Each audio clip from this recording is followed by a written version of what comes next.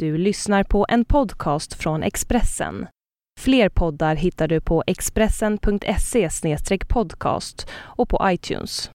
Hallå allesammans, hjärtligt välkomna till en ny podcast med mig, Magnus Nyström. Nu ska ni få bättra på er en engelska kanske lite grann på köpet här då. Jag gör nämligen denna podd med en kanadensisk kollega. Chris Johnston heter han och är reporter för kanadensiska Sportsnet. Han bevakar NHL såklart, bosatt i Toronto, har Toronto som bas men reser mycket runt i Nordamerika och bevakar NHL. Har också varit på en hel del internationella turneringar genom åren. Vi har lärt känna varandra då vi har bevakat VM tillsammans. Han har gjort 7 VM tror jag det är exakt. Också ett par OS vi har träffat på varandra. Både Sochi och Vancouver bland annat här de senaste åren. Chris har en hel del intressanta synpunkter när han pratar om svenskar i NHL. Han lyfter några han är särskilt imponerad av men nämner också några som man hade väntat sig lite mer av. Vi pratar en hel del om internationell hockey, vår oro. Det finns en anledning till oro inför World Cup, även om det är en häftig turnering. Men vi pratar om det vi inte gillar med den turneringen. Vi pratar också om vad vi tror om OS framtid. Och sen hyllar vi en av dem som vi verkligen vill hylla, Jaromir Jagr. Några sköna Jagr-stories utlovas. Ja, det blir en hel del spännande hockeysnack, vågar jag lova. Och jag tänker inte tjata för mycket här utan säger helt enkelt hjärtligt välkomna till denna podd. Och här har ni Chris Johnston.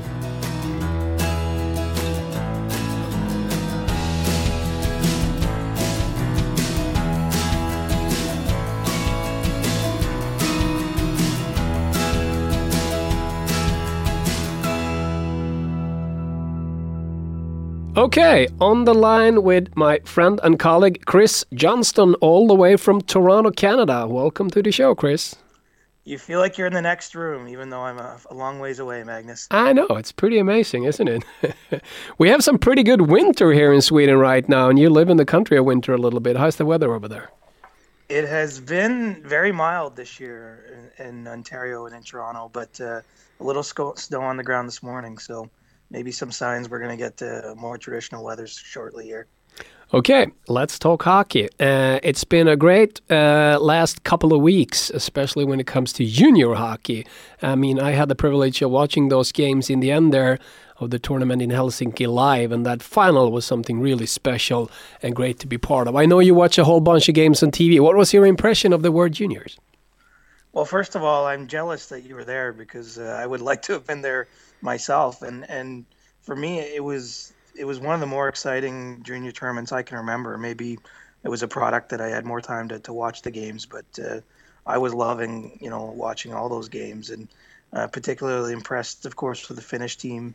And I would have said that even had they lost. Just to me, a totally different look than we're used to seeing Finland on an international stage with impact players and led by two guys that are 18-year-olds that are going to be heading into their NHL draft year and playing not just a good goalie and boring defensive systems. So that was really my main takeaway. And I guess in a broader sense, I think that we're seeing still more of a complete picture on the international stage with more countries that I think head into these tournaments with high expectations, and in the long run, that's good for hockey. What was the reaction in Canada, though? Because you guys got knocked out in the quarterfinals.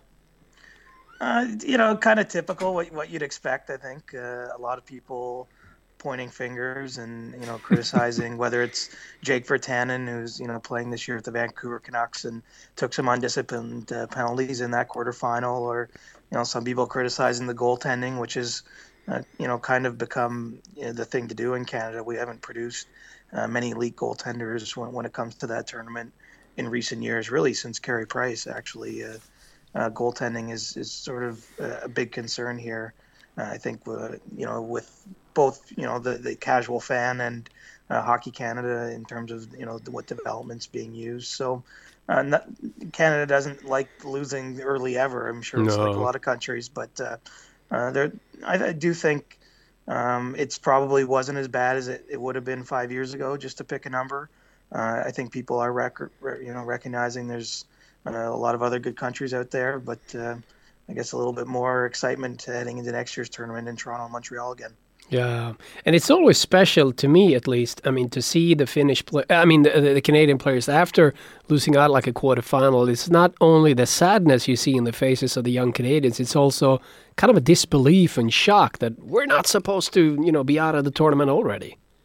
That must be what drives you nuts about Canada if you're from another country. I mean, it's the only way I sort of know, having grown up here and covered, the Canadian team a lot internationally. But that expectation is still there for the kids. I think, when you get to an Olympics, for example, even though Canada's won the last two on the men's side, I think that those players realize how difficult it is to win. And I don't think maybe there's that same level of, they expect to win gold, but they realize it's very possible it won't happen. I think at the junior level, it's still kind of knocked into those kids' minds, especially for so many years at the World Junior Tournament, where Canada, I believe, cared more about that event in terms of the way it prepared the team, the way the fans reacted, the way it was viewed on television. That's obviously changed now here in recent years, but there's still that feeling when the Canadian kids go over, I think, especially for the teenagers, that it's sort of their right to win it, and when they don't, they are surprised. Yeah,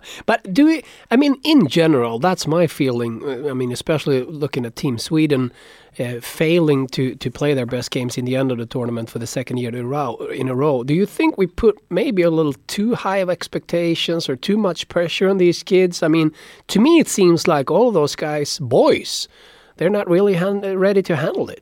Do you agree with that? It's funny, Meg. I really struggle with this every year because there's sometimes I feel that we do, and then there's other times, I look at kids, some of them are playing professionally already. Many of them are very close to their start of their professional careers if they're not already. And, in some cases, that's sort of what goes with the territory. But I feel like, especially here in Canada, because, I can't follow the way the team is covered in Sweden, for example, and see what's being written or said on television as much. But I definitely think it's right on the line, and occasionally it goes over the line. And there were some examples this year with the Canadian team back home, and some of the headlines and the newspapers and things like that. Yeah, I mean, some of those headlines after they were knocked out were really vicious. I mean, it was towards teenagers. Right, and at the end of the day, the one thing I'm always a little confused by is it's single elimination tournaments. It's one game, and obviously you try to prepare the team and the players to show their best in those one games when they get to the quarterfinals or semifinals or gold medal game. But we all know that you have a bad day, or you can have a bad bounce in hockey. And in the case of Canada, they played the team that ended up winning the gold medal to a 6-5 game. They lost on a late power play goal. Yeah. It was a close game. It wasn't really they weren't game. embarrassed. No. They weren't embarrassed. True. So I do think there is a tendency to overreact, but if I'm going to look at the positive side, it's nice that people care. Yeah. It's part of what makes international hockey special, and I do think on some level it does come with the territory. I have a little bit of a thinking when it comes to the Swedish guys, and it's a different thing compared to the Canadians. But we have this expression in Swedish. I think you're familiar with it when you talk about curling parents. Like, you really sweep up everything for your kids, and you make sure that everything is so good for them all the time. You know what I'm talking about? Like, you kind of spoil them a little bit. And to me, it feels a little bit like we do that to our teenagers or our kids, because at least that's what happened. I mean, what happened to Team Sweden the second year in a row was that they talked so much about doing well. In the end, they talked about enjoying it. We're just going to go out there and have fun. We're going to enjoy the moment, all those cliches. And then what happened was that 2 years in a row, they played the absolute two worst games in the end. So it feels like Team Sweden, those teenage boys, if we should call them that, they were not ready to prepare on the top level. And it seems like, I don't know, they're not comfortable with those kind of games for some reason. I don't know. Well, perhaps they're feeling the pressure too. I mean, I'm sure, you would know better than me, but I think, hasn't Sweden won all of its round robin games for many tournaments now? And I mean, into the semifinals 10 years in a row. Yeah, the only losses are coming in those big games. And maybe, even though that you only get a handful of players each year that return for a second or third year, maybe they're feeling the pressure of some of the underperformances in the past or the teams that fell short. Yeah, maybe so. And then maybe also what I'm thinking about is that they kind of everything is so, tucked around them and taken care of around them. So when it really comes to the tough times, it's I mean, and also all the talk about just go out there and enjoy the game. I mean, it's so easy to say, but to be 18 years old and play in front of 12,000 Finns that want you to lose. It's not only fun to do that. It's kind of it's a tough thing, and maybe they should be a little better prepared for it and kind of really ask each other how do we feel instead of trying to tell each other that everybody's so happy and go lucky. I don't know. Yeah. Well, maybe on some level it's good though for them to have that experience at that age to be in that hostile environment. And, definitely. And, certainly when they get to World Cups or Olympics or World Championships. Maybe be a little bit more prepared for what they're going to face. Yeah, hopefully. It was a lot of talk about the Nylanders, of course. You have them in your backyard. William, who's doing really well in the American Hockey League, and younger brother Alexander down in the OHL there. What are your impressions of the Nylanders? Well, certainly a lot of excitement about William here in Toronto. I mean, he's seen as kind of the future of the Maple Leafs, which is a bit of a big label to carry, but he's their first high draft pick of the Brendan Shanahan era and running the team and kind of the rebuild. So the fact that he's gone and he was leading the American Hockey League in scoring when he left to go to Helsinki it hasn't made the expectations on him any less of him to become a future star. And I think Alexander. From the Toronto point of view, people are wondering if maybe he's going to end up as a Leaf as well, because it's kind of lining up that the Leafs will have a fairly high first-round pick, probably not right at the beginning unless they win the lottery, and have, go against the odds a little bit. Yeah. Then, that would be quite something. So I think people are kind of wondering if maybe they'll both end up wearing the blue and white here in Toronto. Yeah, that'd be pretty cool. But, here in Sweden, a lot of fans and even some media people are they are so excited about William Nylander. They can't stop praising him. I mean, even I had some reader who compared him to Zlatan Ibrahimovic, who's one of the best football players in the world. I'm like, come on, take it easy now. We're talking about a teenage guy who hasn't played in the NHL yet. I mean, I don't know. I mean, to me, there is no doubt about it that he's a super talented guy. But whether he's a really superstar and a first-line player in the NHL, I don't know. I'm not sure about that. Are you? I'm not either, I'll tell you, for sure. And it shows well on him, though, that he did come to North America. He played pretty well in the AHL when he came here in January last year and on. But to be leading that league in scoring at his age that is impressive. It's a good sign because I watch a lot of AHL games, and it's not very pretty hockey, to put it mildly. There's not a lot of opportunities for the really skilled players to show their best. No. It's, kind of, I don't know, but the best is very scrambly. It's not very organized in any way. No. And the fact that he's been able to fight through that and put up points and do well. And, there's a lot of big men there that are looking to kind of be goons at times. So I think that's an encouraging sign, but it is. I agree with that. It's not going to be a straight line to stardom.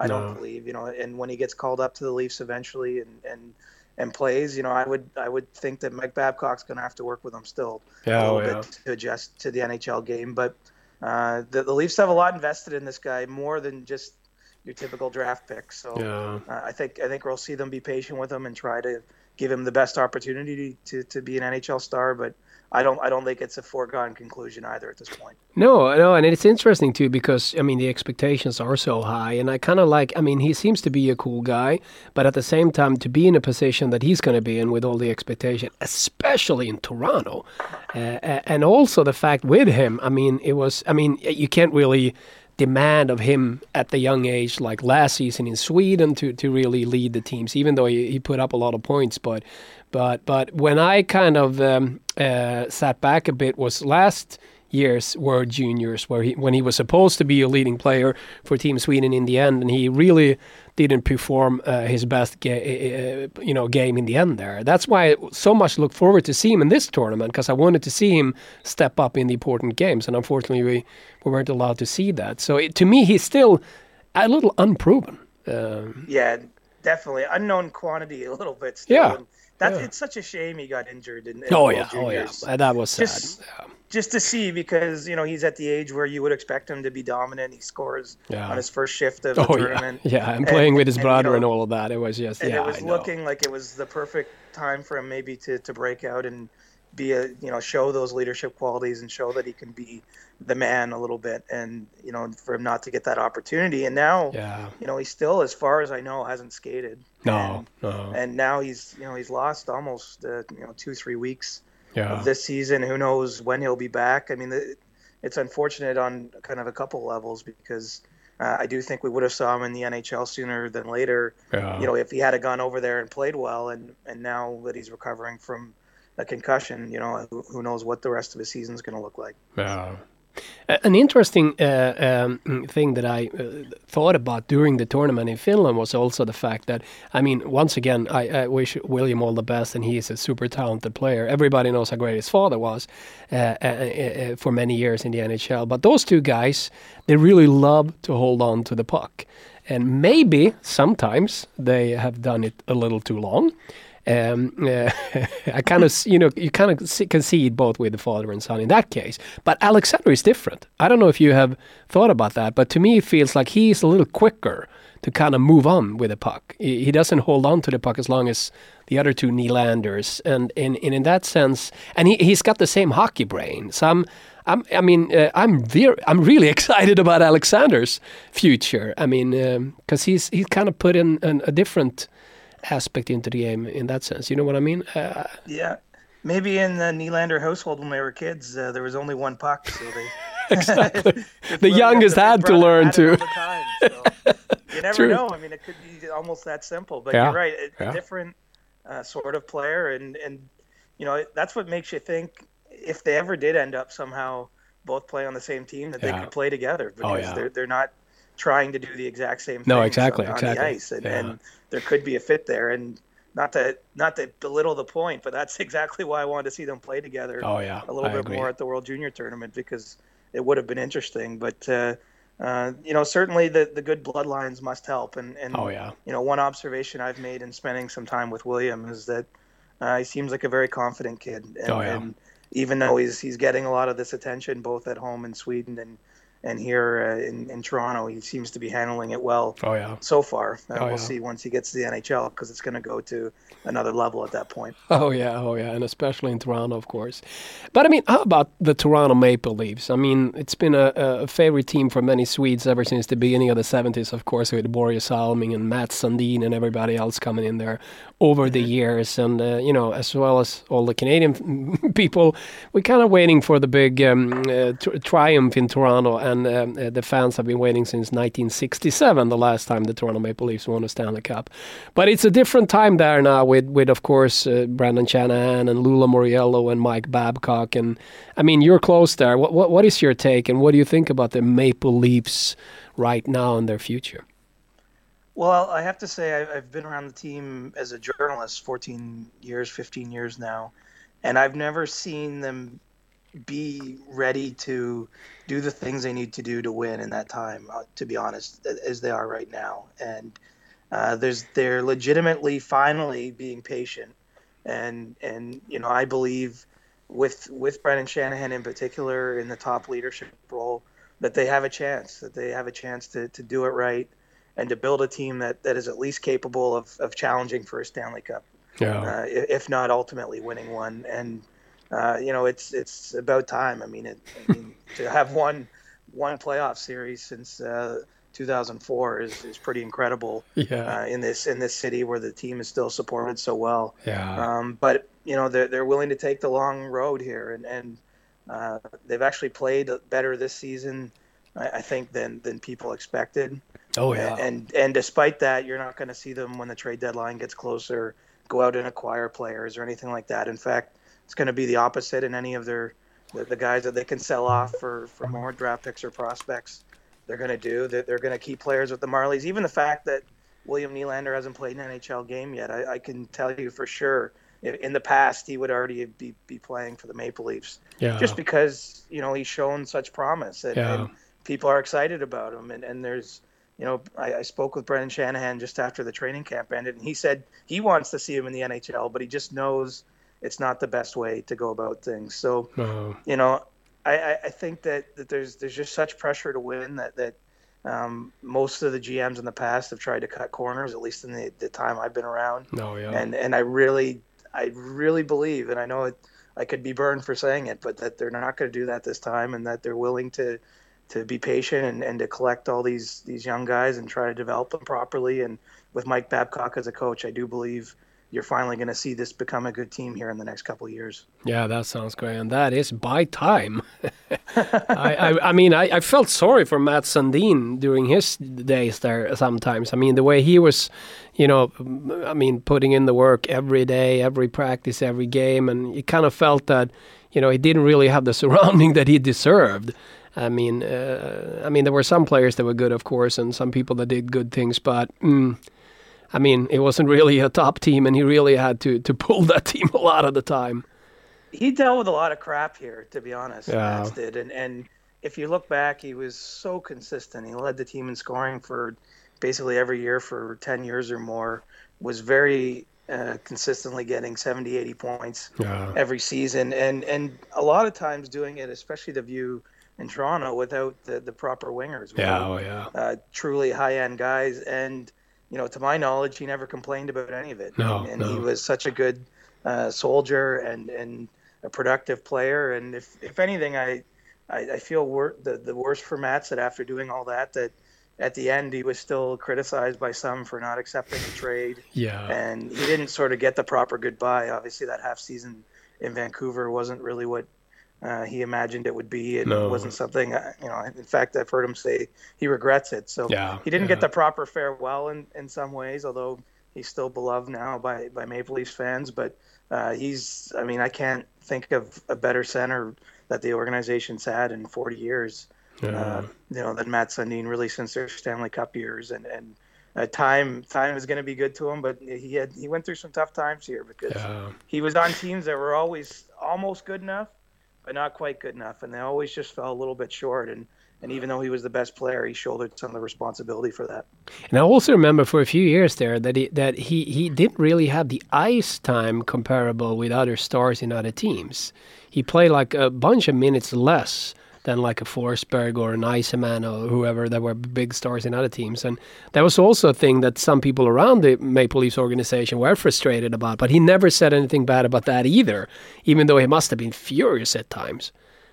Right. And, it's just to be the captain of the Maple Leafs too. And even, it's funny because it's not that long ago in years, but I think mindsets are different.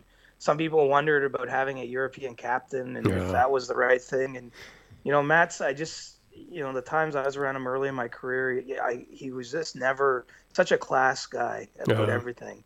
And no matter what the crisis of the day was, or, what people were getting, what story people were excited about, he always had a very level-headed way of looking at things. And I just think really handled himself very well. And he's got a statue outside the building now here, as does Borje Salming. So they're both remembered as great Leafs, but like most other Leafs, they failed to win a Stanley Cup there in their career, and so I guess the pursuit continues here. I saw him almost lose it at one time. That was that game, a classic game. Remember that one in the playoffs against New Jersey Devils when they had like 9 shots on goal the whole game.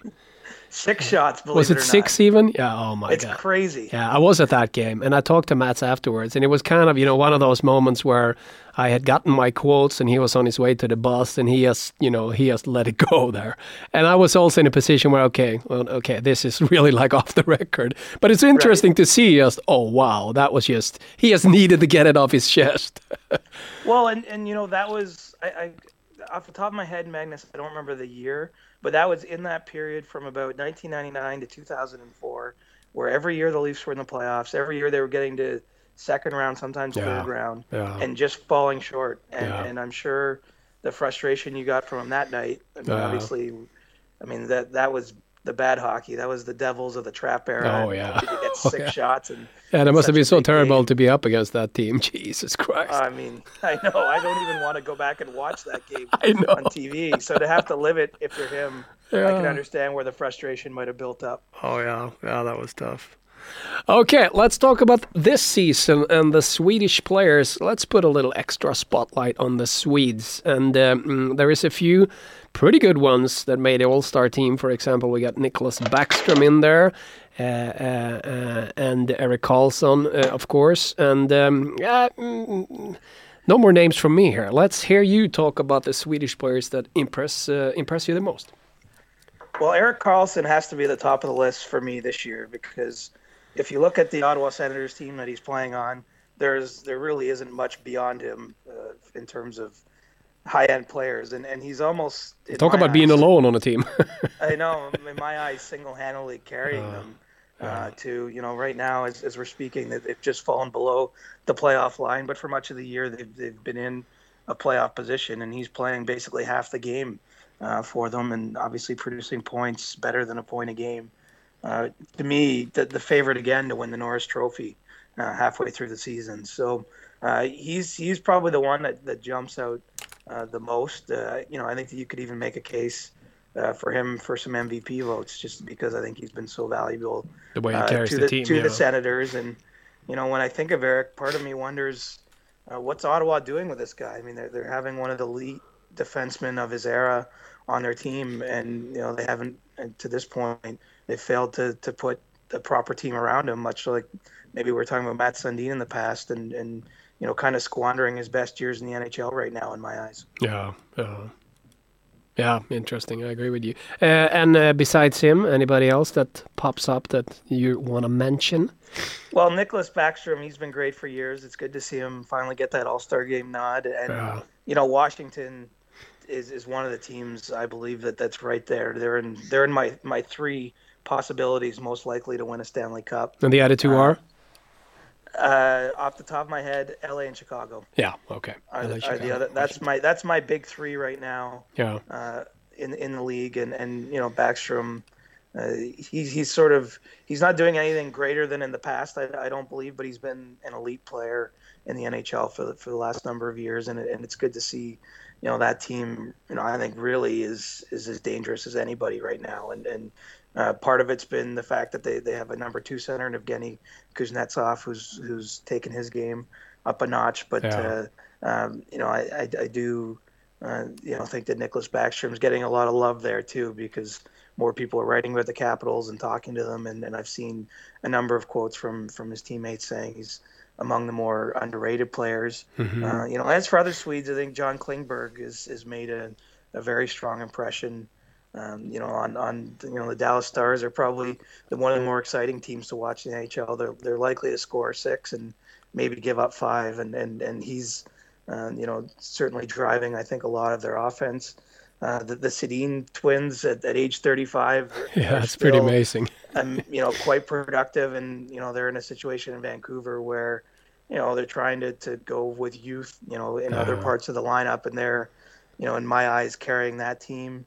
Louis Eriksson has had a pretty strong contract year. Yeah. I think Oliver Ekman-Larsson looks like he might score 20 goals again, and that's pretty amazing. I think he's in a tough position playing in Arizona, where they do have some younger players, but there's still a long way to go, and he's in my eyes the best player on the team, and probably the Swedish defense pairing in Tampa, even though it's been a difficult year for the Lightning. I think Victor Hedman has had a strong year, and Anton Stralman, and really I see those guys carrying that team a lot of nights when I watch them play, and they could use some more defense behind them, I think, if they're going to get back to where they want to be and challenging for the Stanley Cup. How about if we turn it around a bit, the Swedish players that you think needs to step up a bit? That's a tough one. Don't be shy now. Well, it's not even being shy. It's just I don't view the world through the Swedish prism all the time. So No, I of don't always course think about it. But Everybody should. well, no, it's not even. But it sounds funny. But when you watch games, I'm not always thinking of which country each of the No, players I are know, from. I know. It's not necessarily a step up situation, but I think Patrick Berglund, who missed the first half of the year in St. Louis, the Blues, they're kind of in the same position as always. They're a very good team. There's no question. But playing in the Central Division, I think that him coming back at this point in the year, if he can have a strong finish, they need that. They need a boost. Yeah. They need something to help put them over the edge, and we'll see what he can do. I don't know what the expectation should be after missing so much time to injury. A player that surprised me a little bit, Magnus, is I thought that Eddie Lack, given more opportunity, would have a stronger season than he's had. There's a real chance for him in Carolina to I think Cam Ward's best days are behind him, and Eddie played so well for the Canucks down the stretch last year, and I would have expected him to have a stronger year than he has so far. I mean, give me some other hints. Who else? Who's on your radar a little bit? Well, a team that really haven't performed the way you kind of expected is Anaheim, of course, and you got a couple of Swedes there. Jacob Silfverberg, for example, is one I really expected to have a hell of a year, but I mean, he's affected by that whole team's turmoil a bit there. Things are not going well for them, but he's a name that pops up for me a little bit. Also, maybe because of my high expectations. Well, sure, and he's at that stage in his career where, I think it's reasonable to have expectations. He's been in the league a few years. He knows the deal, and really for that Anaheim team, their best players are getting older by NHL years. They're getting to the point where we shouldn't expect them to produce at the same levels, and I think really for Anaheim, that's been the biggest issue. You only have to look in the goals scored column, and they're a good 25 goals behind most teams in the league right now, and part of that has to be bad luck, but I think another part of it, there's you got players in Ryan Getzlaf and Corey Perry who are getting older in years, and you need some of the younger guys to push up and produce a little bit more than they have in the past to even it out, and it hasn't happened, and it's really been a nightmare season for the Ducks after they easily could have been in the Stanley Cup last year. Yeah, you win a Game 7. They were in that series right through with Chicago and had a great opportunity, and now it looks like they're going to miss the playoffs, and who knows what changes will follow that. I mean, we won't be surprised if the coach is fired and Bruce Boudreau, but the changes might go deeper with some of the players on the roster as well. Yeah, true too. Yeah. Talking about Swedes, by the way, you have covered how many World Championships have you covered? 7 men's worlds. 7 men's world, yeah. Because we've been hanging out during World Championships a bit over the years, and you have interviewed a whole bunch of Swedish players around that tournament, and of course in your daily working life now in the NHL. Who would you say is Mr. Nice Guy of all the Swedes? Somebody that you would really.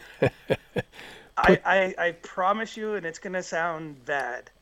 Or it's going to sound like I'm sucking up because it's a podcast in Sweden, but I have never met a classier group of people than Swedes when it comes to dealing with the media. And I observed actually at the Worlds, Magnus, that there's a different, I think, from my eyes, media culture between reporters and players in Sweden. It seems that the players kind of are more than happy to stand around and talk for a long period of time, which is not something we really have here in North America so much. Generally, interviews with players are kept fairly short, and if you ask 5 questions, by the time you get to the 6th question, you can see the guy looking around to see if looking towards the door.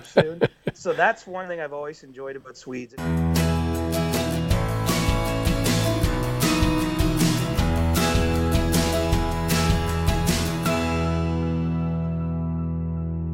My favorite Swede to speak with over the years was Daniel Alfredsson. Yeah. And part of that, I think, is, I've been based in Toronto, so I saw a lot of him. I covered a few playoff series with Ottawa in it.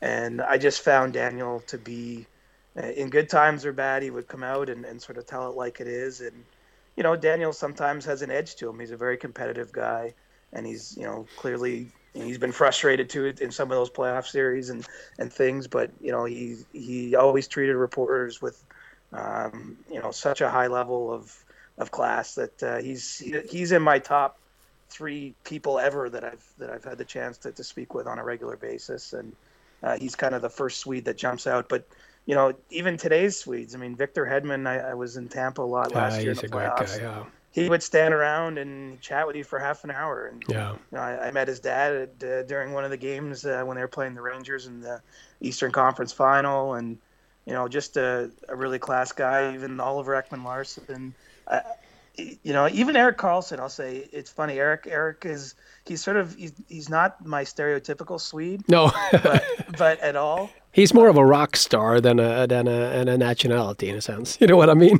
Exactly, and it's like he's the anti-Swede to me. But yeah, I love talking to him because he's you never know what he's going to say, and he's not afraid to kind of put himself out there. And I really, honestly, I've struggled to find the bad Swede. Yeah. The Swede that's difficult to talk to because they're really. But it must have happened at some point that somebody kind of looked at the Canadian with all the questions, thinking, I have other things to do. Have anybody from Sweden kind of given you the cold shoulder there at some point? Not really. Sometimes maybe Patrick Hornqvist is a little tougher to get through to. Yeah. Johan Franzen was, a tough interview. I wouldn't say it's not so much the cold shoulder, but just I don't know if the English isn't quite as good, or not really a guy that is easy to speak with. But I mean, it's very difficult to think of them, and I'm not afraid to say if there isn't. But I'd love to know why the culture is so different, because. It seems that you guys get to speak a lot more with the players than we do, and I'm a little bit jealous, frankly. Okay. But I have to say also, it's funny that you mentioned Alfredsson, and I'm going to say to all the people that listen to this that we have decided about topics, you and me, but we haven't really talked details yet. So I didn't know you were going to say Alfredsson. But it was one of the World Championships recently that was in the Globe Arena. That was the first one. It was 2 in a row here a few years back. Yeah. Alfredsson was in the first one, and he was really, knocked out of the playoffs once again, disappointed over that. He came to Sweden. I mean, he had to answer questions after every practice. He showed patience all the time. And then there was this very shy Russian female reporter who wanted to have an interview with him. And this was like after practice, really. So he could easily have said, I'm doing it in the mix zone or whatever. He was up in the stands, really. And he's been, right. He had a lot of talks. I mean, he's talked to the Swedish media for quite a long time. And then she asked for an interview, and he's like, oh, sure. So they sat down, and she was very shy, and she had written down the questions, and she started asking questions. It was good questions. It was really good questions. And he's so passionate about the game, and he kind of liked, I think, the fact that she was very professional and had good questions. So he spent almost like 10 minutes with her. And it's not that many stars that would do that with a reporter from a foreign country like that. And when they were done, I walked over to Daniel. I'm like, said, Daniel, this is why I love to cover hockey. The way you treat people and the way you behave towards people is just, you're such a class act. And this is hockey to me. So yeah, I'm glad you mentioned Alfredsson. I was gonna say, you raise a good point there too, because it's easier to be. If you're going to be a jerk, to do it to someone from another country in those settings is a little bit easier. Yeah, oh yeah. I mean, you're going to naturally, the Canadian guys, when they see me at a World Championship, are going to be very polite because there's not usually a lot of reporters there, and they know I'm Canadian. Yeah. But it's much easier to be rude or to just say no thank you to someone from another country. Yeah. So I think that shows an extra level of class in that particular situation as well. And one thing that stands out about Daniel is I remember. I covered at least a couple years in a row of the playoff series, where every year we were wondering, is this the end for him? Yeah. And but this was in Ottawa before he even went to Detroit for that last season. And every year, when they faced elimination, he'd be asked about it, and he just, even though it must have been a difficult subject for him to address, especially in the middle of the playoffs, I just thought he had such patience in dealing with that, and I think he understood. Where the reporters were coming from. And I always just thought a lot of guys under those circumstances would say, we're in the middle of the playoffs. Yeah, exactly. We'll talk about this after the season. But I never saw him once act that way. And I'm really glad that Daniel's, stayed around and working with the Senators. And, I hope over time it seems it might be his desire to even be a GM in the league that will, keep him in hockey because, he's one of the great gentlemen of the sport. Really is, and very passionate about the sport, and a smart guy. He could have been, he could have had a successful career in whatever area. I think, it didn't have to be hockey for him. It just happened to be because he was so talented. He could have had a great career in any kind of, work. I think. Right, and that's why it'll be interesting to see what he does next. Exactly. And, it seems.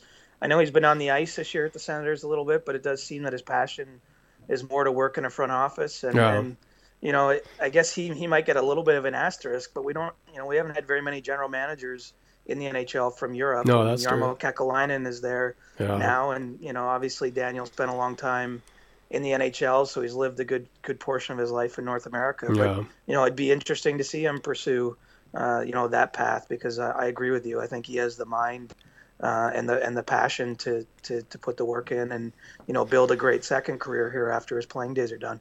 Yeah. Talking about gentlemen, I mean, Nicklas Lidstrom, he was the perfect gentleman and the perfect human, even was his nickname there in Detroit, and what a great player he was. But we have to be honest here, he's not the best quote. No. But he's very polite about it. Yeah. He is very polite. I mean, Yeah.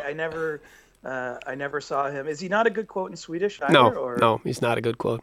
He's a great guy, but he's not a good quote.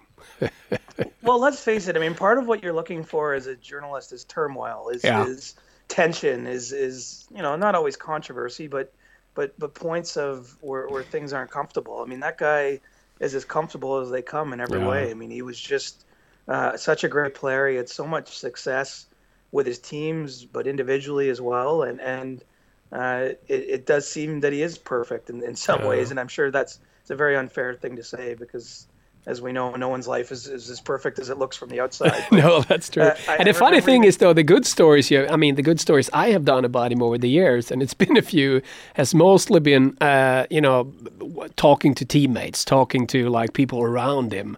I remember I even did a big story about him before. I think it was before the Olympics in Salt Lake City, where I did most of the talking with his wife to just get a different perspective.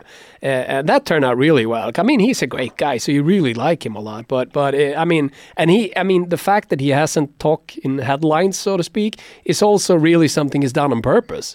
He absolutely didn't want to end up in any kind of controversies or anything. So it's something that he really, he's been doing it. He's been thinking about doing it the way that he does it. I bet when you spoke with his wife, though, she didn't call him the perfect human. No, she didn't. She really didn't. And she had fun about that too. So. Right. It's funny. I remember seeing their family in Las Vegas during the NHL awards.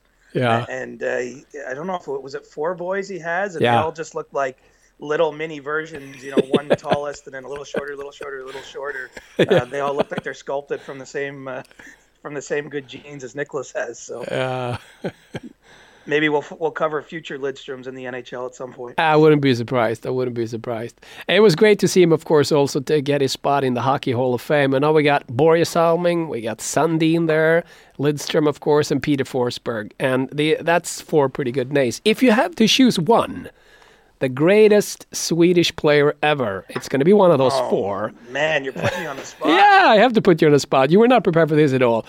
Salming, Lidstrom, Forsberg, Sundin, and you only get to pick one.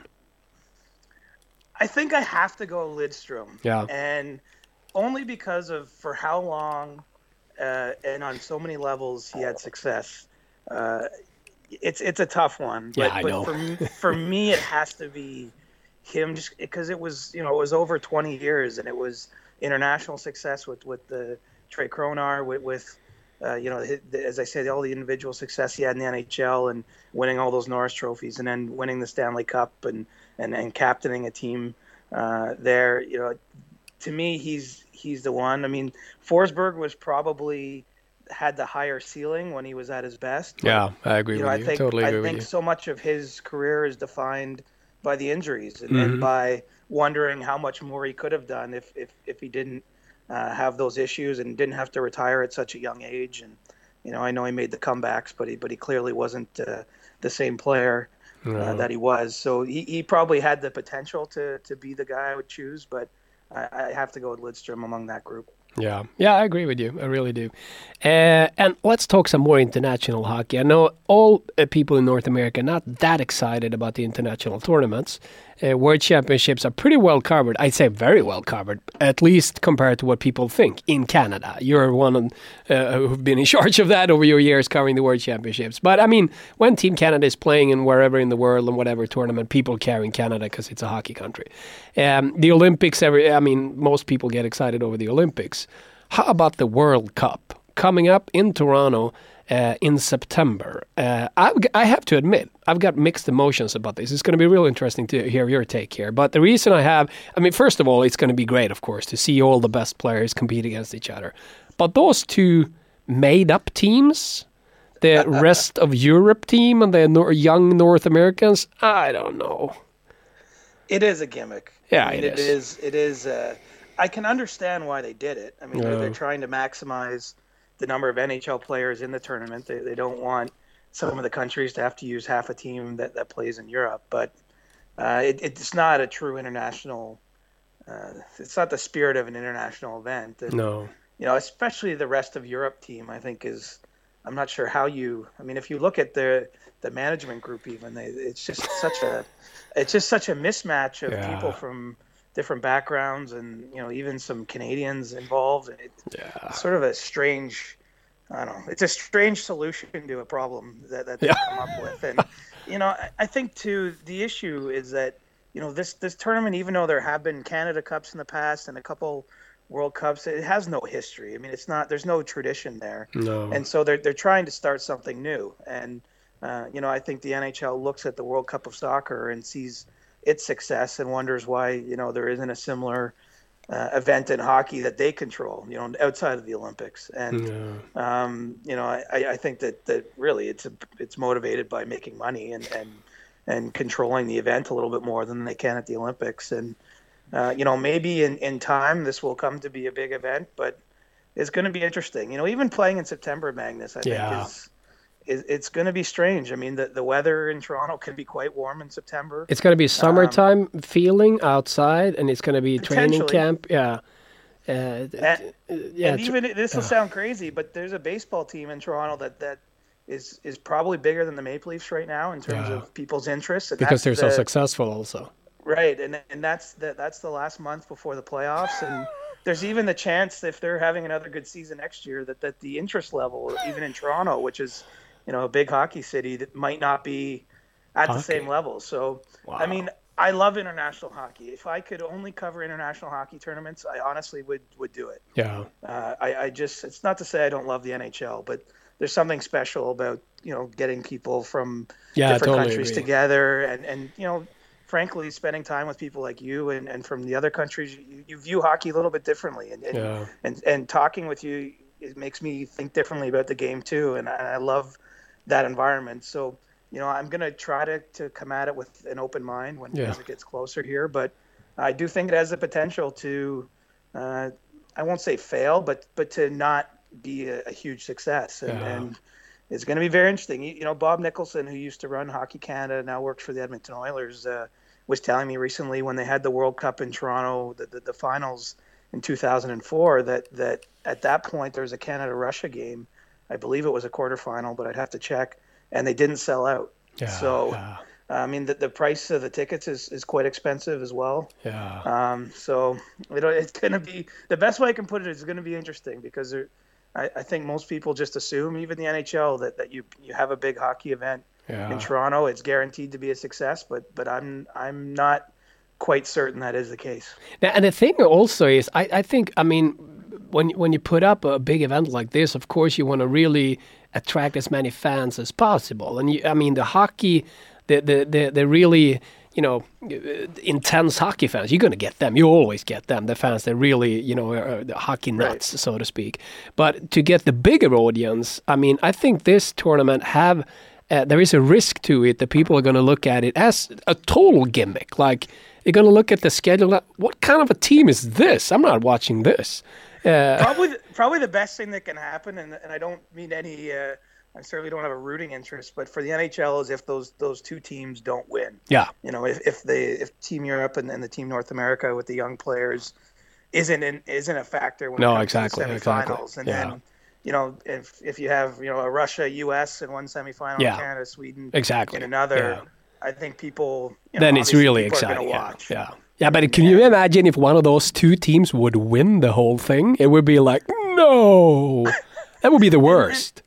I mean, I hate to say it because there's lots of people that are going to play for those teams and work for those teams that I like in the game, and I feel bad because they're putting in their best efforts to Yeah. It's not their fault.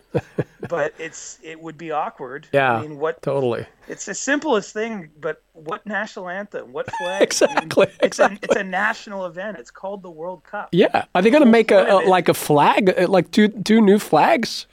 I think that they are, honestly, and that's what I mean. It's a bit awkward. It's not, and to their credit, I think my sense is the NHL understands this is an issue, and in speaking with John Collins, who was kind of one of the main driving forces behind the event, who unfortunately has left the league, so who knows where it goes from here. But his vision was to have for the next one in 2020 a qualifying tournament. Yeah. So that the lower ranked European teams can that would be a lot better, of course. Fight amongst themselves to decide who plays there, and I think that would, we would all agree that makes more sense. Yeah. But they just felt that they didn't have time to organize all that and to pull everything together, and so they came up with this compromise. And man, imagine the Young Stars team is playing in the final or something. I mean, very bizarre. Yeah, totally. But they have a lot of high-end talent on that team. They sure do. They sure do.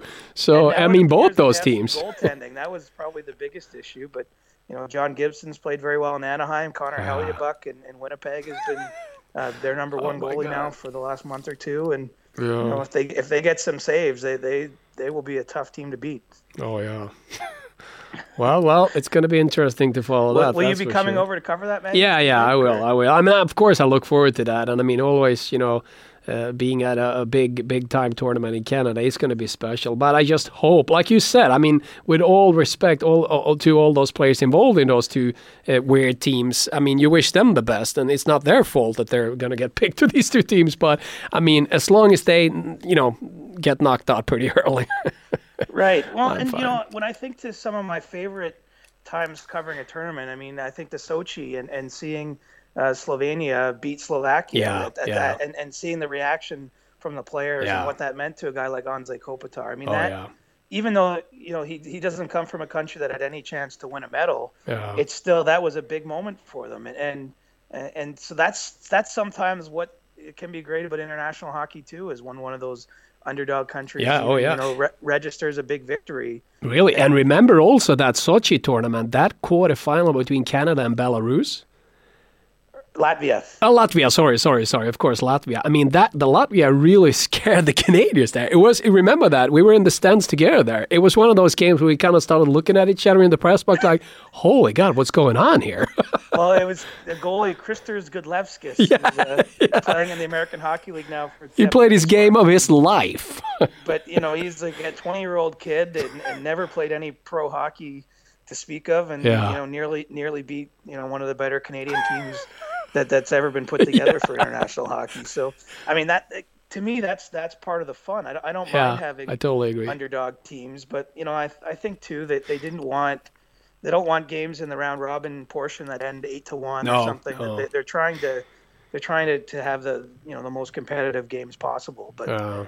And I feel I'm starting to feel guilty because I don't want to be too negative. No, it's the same here. We want to look forward to that, and we should leave it at that for the moment here. And of course, it was Latvia, the Belarus Olympic game. Let's not talk about that at all. It was a different year. Is that the one? Did I hear a story? Did they put all the players' headshots on the front of the newspaper? Yeah, that was our paper. and it was kind of like these are the guys that embarrassed the country. They betray the country. Yeah. Yeah. Wow. Yeah, that's a tough headline. It's a tough headline, but at the same time, it was one of those games. It's like one of the most classic games in Swedish sports history, I'd say, because of all the expectations and all the excitement and the quality of the Swedish team. And I mean, I have to say also that first game in that tournament, that might be the best game a team Sweden have ever played. Matt Against Sundin, Canada, right? Matt Sundin for one night was absolutely the best player in the world, and they won 5-2 against Canada. Right. And nobody remembers that game because everybody remembers the Belarus game. Well, Jesus and I Christ. remember the talk in Canada was that Sweden was playing a style that we'd never seen before. Exactly, it was different. And that, because if you remember, it would have been Canada-Sweden in the semis. In the semis, oh yeah. And that would have been a much tougher path. I mean, that team that won gold in Salt Lake City for Canada was a huge relief at the time because it had been 50 years since a Canadian team had won gold at the Olympics. But really, it was not a great team. It's certainly not as good, I don't think, as the last two. No, that's true. I agree. That won, but they got a good break with Belarus beating Sweden, and they managed. Despite some early struggles, that shows you too. You can get lucky in these sort of single elimination events by which teams you play.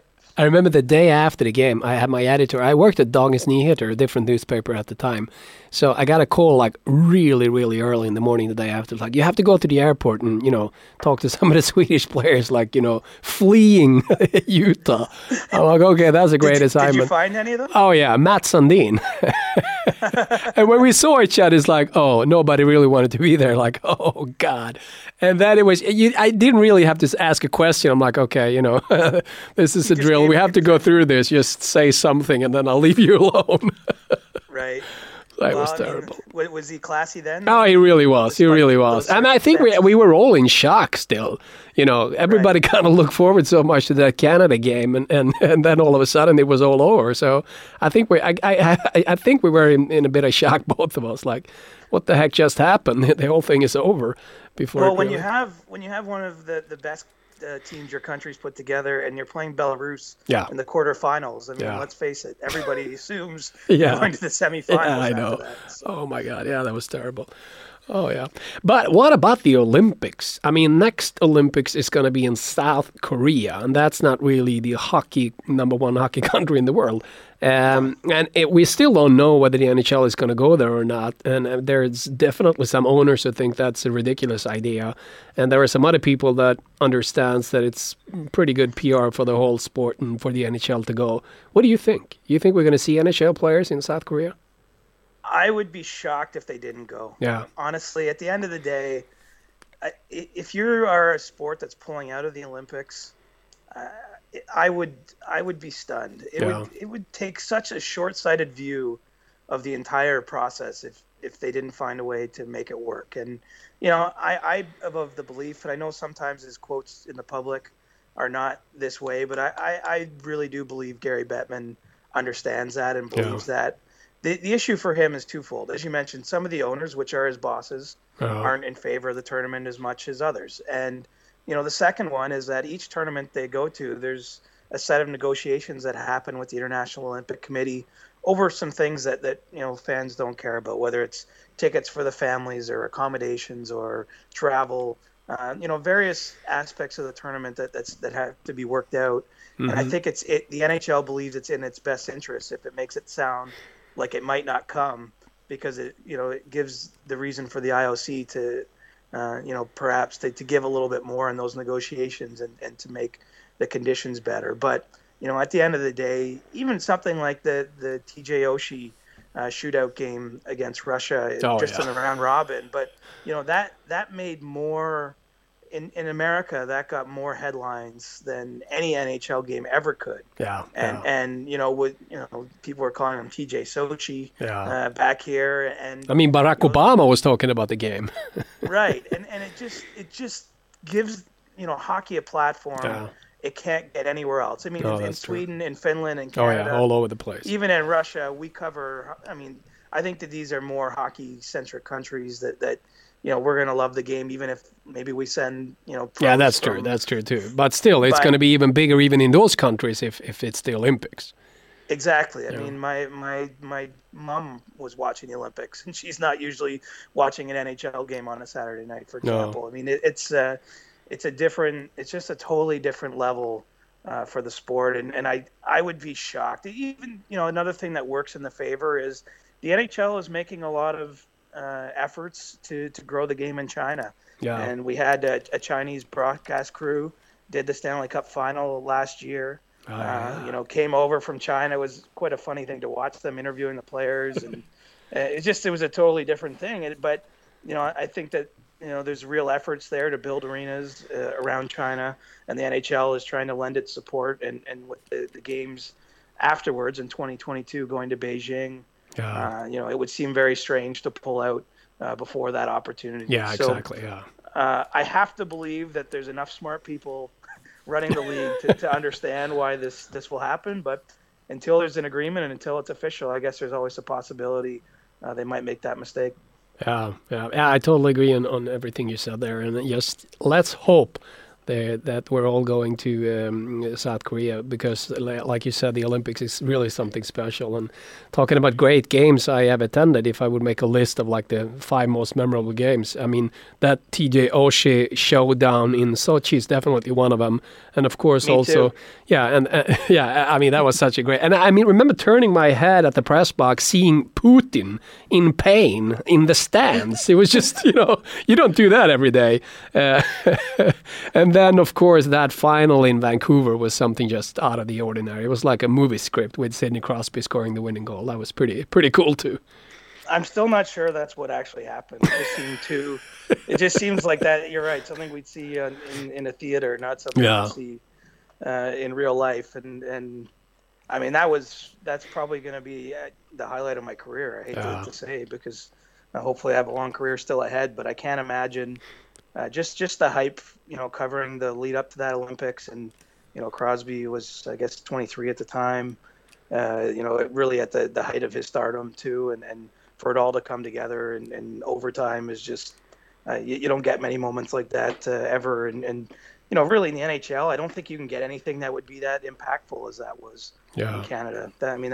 I think 20 million people out of 30 million watched the game or more. And it's just, again, it's you can't set that stage anywhere but the Olympics. And hopefully the NHL recognizes that and a deal gets done. Yeah, I totally agree. Let's wrap this up. It's really been a pleasure, Chris. It was, this turned out as good as I was hoping, and I was sure with you as a guest. So I really appreciate you coming on like this. We have to end it with the fact that there is, thank God for that, when the rest of us is getting older, there is one player who keeps us all feel younger because he is forever young. And of course, I'm talking about the first line player in Florida Panthers who keeps winning and winning and winning and winning. And Jaromir Jagr. I mean, what is there left to say about that player? Let's finish up with saying some things about Jaromir Jagr. If the one thing I would love to know a little bit more about Jaromir is what happened to him in Russia when he went back for the 3 years? It was 3 years also, right? It is, but I have to believe somewhere there he discovered the fountain of youth, or he found a new love for the sport or something. Yeah. Because there's no other way to explain what we've seen. And as we're talking now, Magnus, he has 15 goals. He could become the oldest player in NHL history with 20. I mean, I would be surprised. It would only take an injury to keep him from scoring 5 more times in half a season. Yeah. And what we're seeing has never happened before, essentially, in NHL history, in hockey history. So there's almost nothing to say more than that, other than I do feel that at the end of his time in the NHL before he went back to Russia, he was, I think something was missing, and I do think he discovered something well in the KHL. I don't know what it was. I'm not suggesting it's illegal or anything, but just it might be as simple as he just found a new love for the sport, or some other way to stay motivated, to train the way he has to train. And that really, for most athletes, is what happens. I mean, some of the great ones, even, I think of the Swedes, Lidström and Alfredsson, probably could have kept playing at the time. I mean, in Alfredsson's case, it was an injury that kind of discouraged him from continuing on. But for some, it's just that the passion to have to work as hard as you have to work to stay at that level wanes as time goes on. And somehow, Jagr's still skating in the middle of the night and running around with weights on and doing all these crazy training techniques. And, the fact that he still loves the game is something. And imagine now he'll get a chance to go back to the playoffs too. Yeah, that is so great. And that team can really, I don't think they're going to win the Stanley Cup, but they sure can surprise some team without a doubt, right? Right, and what's interesting about them is they have the old Yager and they have the young Barkov, the centerman from Finland, who doesn't get a ton of attention yet in North America, but I think really is going to be a great centerman. And to end off where we started, I mean, I look forward to seeing him on Finnish national teams with the two young guys who did well at the World Juniors, Patrick Laine and Jesse Puljujärvi. And Barkov, that's a Legion of Doom in the Finnish setting. Exactly. I mean, maybe in future world tournaments, those guys will be terrorizing everybody. And the next generation of Finnish hockey won't be about the system and goaltending and defense, and maybe that they're going to have, it looks to me anyway, the possibility that they'll be more of a dangerous impact team, and that gives us lots to think about for international hockey moving forward. That's true. Funny thing also, you mentioned Jaromir Jagr has scored 15 goals this season. Yeah. There's 69 Swedish guys that are playing in the NHL. There's only one out of 69 who have scored more goals than Jaromir Jagr. That's Daniel Sedin with 17. The rest of the group has less goals than the forever young Jaromir Jagr. And that just doesn't make sense. But nothing about Jaromir Jagr does. That's it's true. I mean. He, for someone we know so well in a sense, and that he's been in the public eye. We there's so much we don't know. There's kind of an air of mystery about him. Yeah. And he's like a rock star too, in a lot of ways. Oh yeah. Yeah. Oh, I mean he's the rock star. Whenever he comes to town, I mean, who do you want to talk to when you walk into the Florida Panthers dressing room? Yeah. Maybe Roberto Luongo as well, but I mean, Jaromir Jagr, he's been hanging a mullet in his dressing room stall that a fan gave him.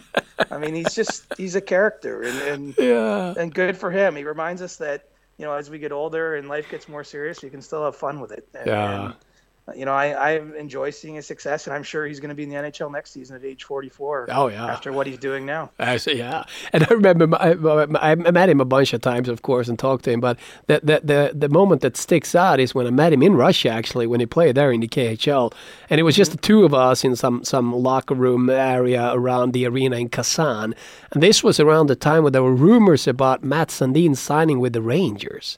That never happened, but the rumors were really going around that Sundin was going to go to New York. And that was the team that Jaromir Jagr has left. And he's like looking at me like, is Sundin going to sign with the Rangers? Like asking me the question. I'm like, I'm not sure the rumor's going to... Because if that happens, I'm going to get upset. Because then I lost the chance to play with Matt Sundin. And then he just kept talking. And I'm like, wow. That's a good story. Oh, yeah, it was great. It was like the front page of our sports editions. That was great stuff. But he was he was upset for real. Like, did I miss out on the chance to play with Sundin? So, yeah, that was interesting. Yeah. One of my favorite Jagr memories was at the end of the World Champs in 2010 in Germany. Oh, yeah. And that was the year that the Czechs, they only had a couple NHL players. Yeah. And really a underdogs. lot of young guys, and they won the gold. A big surprise. Yeah. And the next morning, I'm at the airport in Cologne and flying home, and all the players are there, and they clearly haven't been to bed. Yeah. They're still drinking beers. They had the trophy on the bar at the airport. Yeah. All the players had their sweaters tied around their waists, and they're wearing gold medals, except for Jaromir Jagr, who was just sitting quietly, sipping an espresso and just watching it happen. Like all of his younger teammates are partying still and excited, and he just looked so classy. He didn't have any sweater. He didn't have any gold medal, and I don't think he even drinks anymore. So it was a funny scene to see the contrast between, he was at that point even still the old man, kind of surveying the excitement of youth there. Oh, that's great. That was a perfect ending of a very good podcast. Thanks a whole lot, Chris, for doing this, and hopefully we should do this again in the near future. Anytime you want, Magnus. Tack så mycket. Super. Thanks.